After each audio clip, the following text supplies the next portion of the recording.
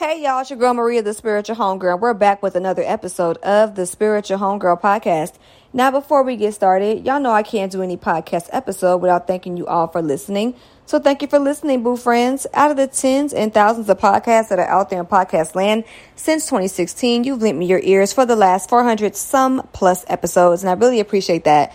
So today, I wanted to put something on you all's spirit about confronting your fears, and one major key to confront the fear.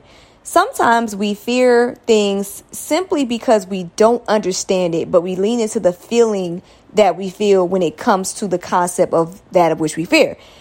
And as the homegirl who loves you and wants to see you win, I'm all about making informed choices, right?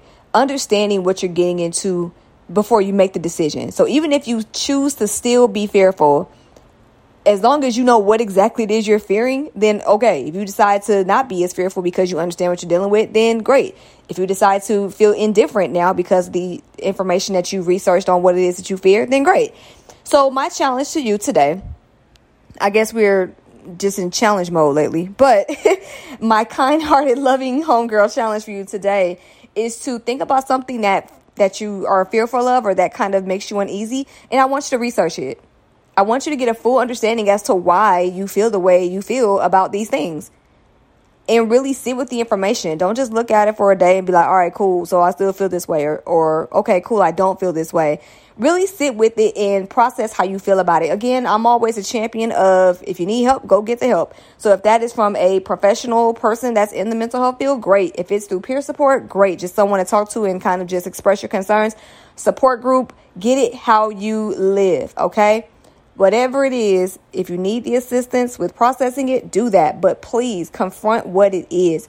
If it is about the future, figure out what it is about the future that scares you and do some research.